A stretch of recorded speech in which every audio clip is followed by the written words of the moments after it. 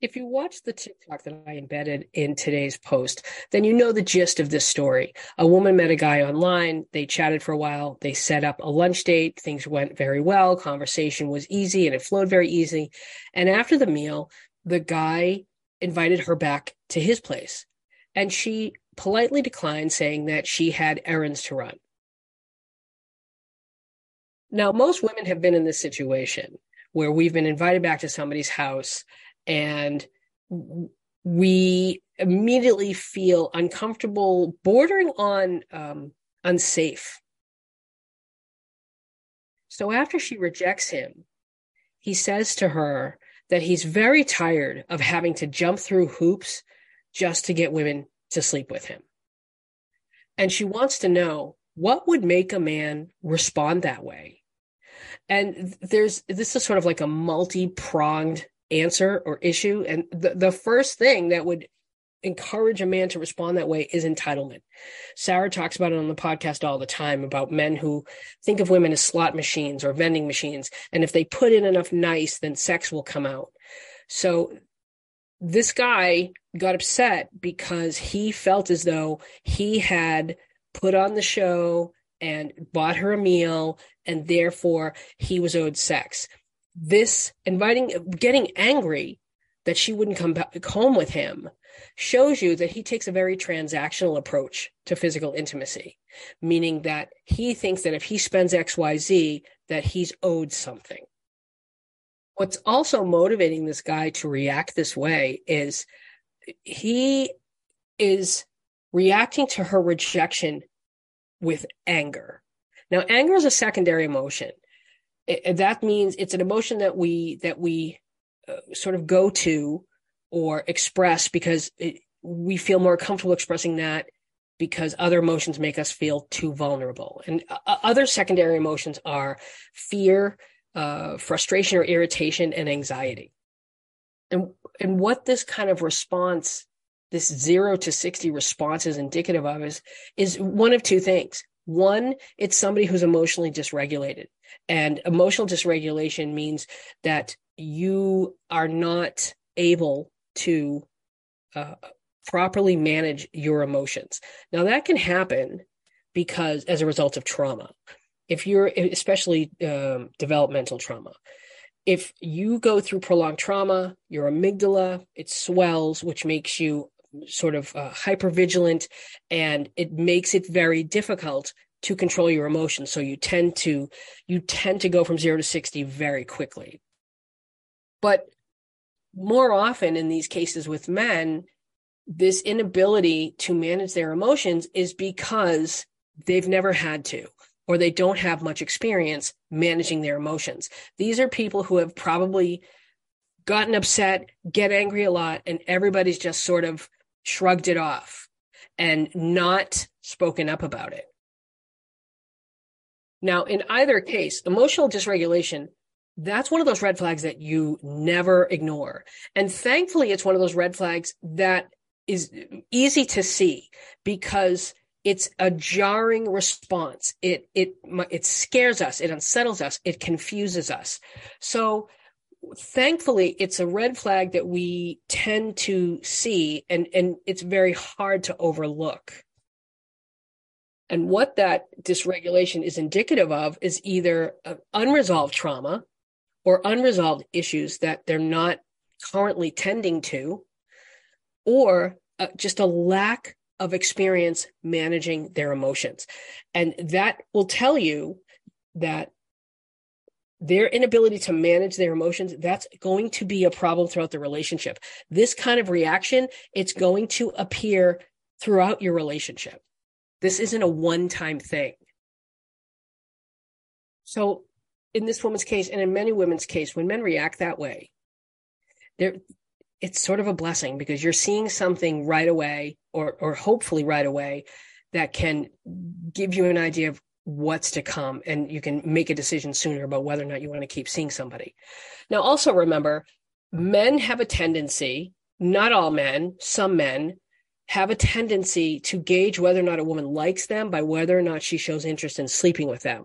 So in this case, where he invites her home after lunch, he very well might not have Like he very well might not have been expecting or even wanting her to come home, but he wanted her to show interest in going home with him, because to him, that would show him she's interested. That would let him know how the date went. And that's because that's how men like him approach these situations. They don't know if they're really interested in a woman unless they want to sleep with her. And so they assume that women are the same way. And this stems from an emotional immaturity. This kind of behavior of, well, if she wants to sleep with me, that means she likes me. It's very juvenile. It's how a younger man thinks. And as we grow older and mature, we realize what attraction really is and what intimacy really is. And somebody who wants to know if you want to sleep with them or not, that's just not somebody who is emotionally mature enough to have a healthy relationship. Later on in the video, she expressed confusion because she said, we didn't have any conversation like this. The conversation never went in that sort of sexual direction. Here's the thing. Even if it did, even if you said, yes, I'm totally going to sleep with you after our date, you can say no at any time. And he's allowed to be upset. He's allowed to feel, he can feel whatever he wants, but he needs to process that emotion in a productive way. And this guy didn't. Like, he could be irritated. That's fine. Be irritated, but process that in a way where someone doesn't feel unsafe, but also examine it. What all of this really is really telling you, it's just more evidence that supports the belief that most men do not know how to manage their emotions, and that the only emotion they feel comfortable expressing or experiencing is anger. And that too that's such a red flag, because that means this is how they're going to react every time they don't get their way. And this comes from a lifetime of being allowed to have these sort of volatile reactions to when they're told no. Now, she said later in the video that the conversation never went to a sexual place. She didn't understand why he would think that would be okay. It's important to understand, you could have promised sex to this guy after the date, and you still can say no at any time. And how he responds to that, that's on him. That is not about you. That is not your responsibility. He's responsible for processing his emotions in an effective and productive and healthy way. You can say no at any time. And a mature man knows this and respects this. They're not going to try and use anger to make you feel afraid in order to sort of coerce sex out of you. And that's what guys do when they get angry like this, because they know, well, if I get angry and I pout and I have my tantrum, what usually happens? I usually get what I want.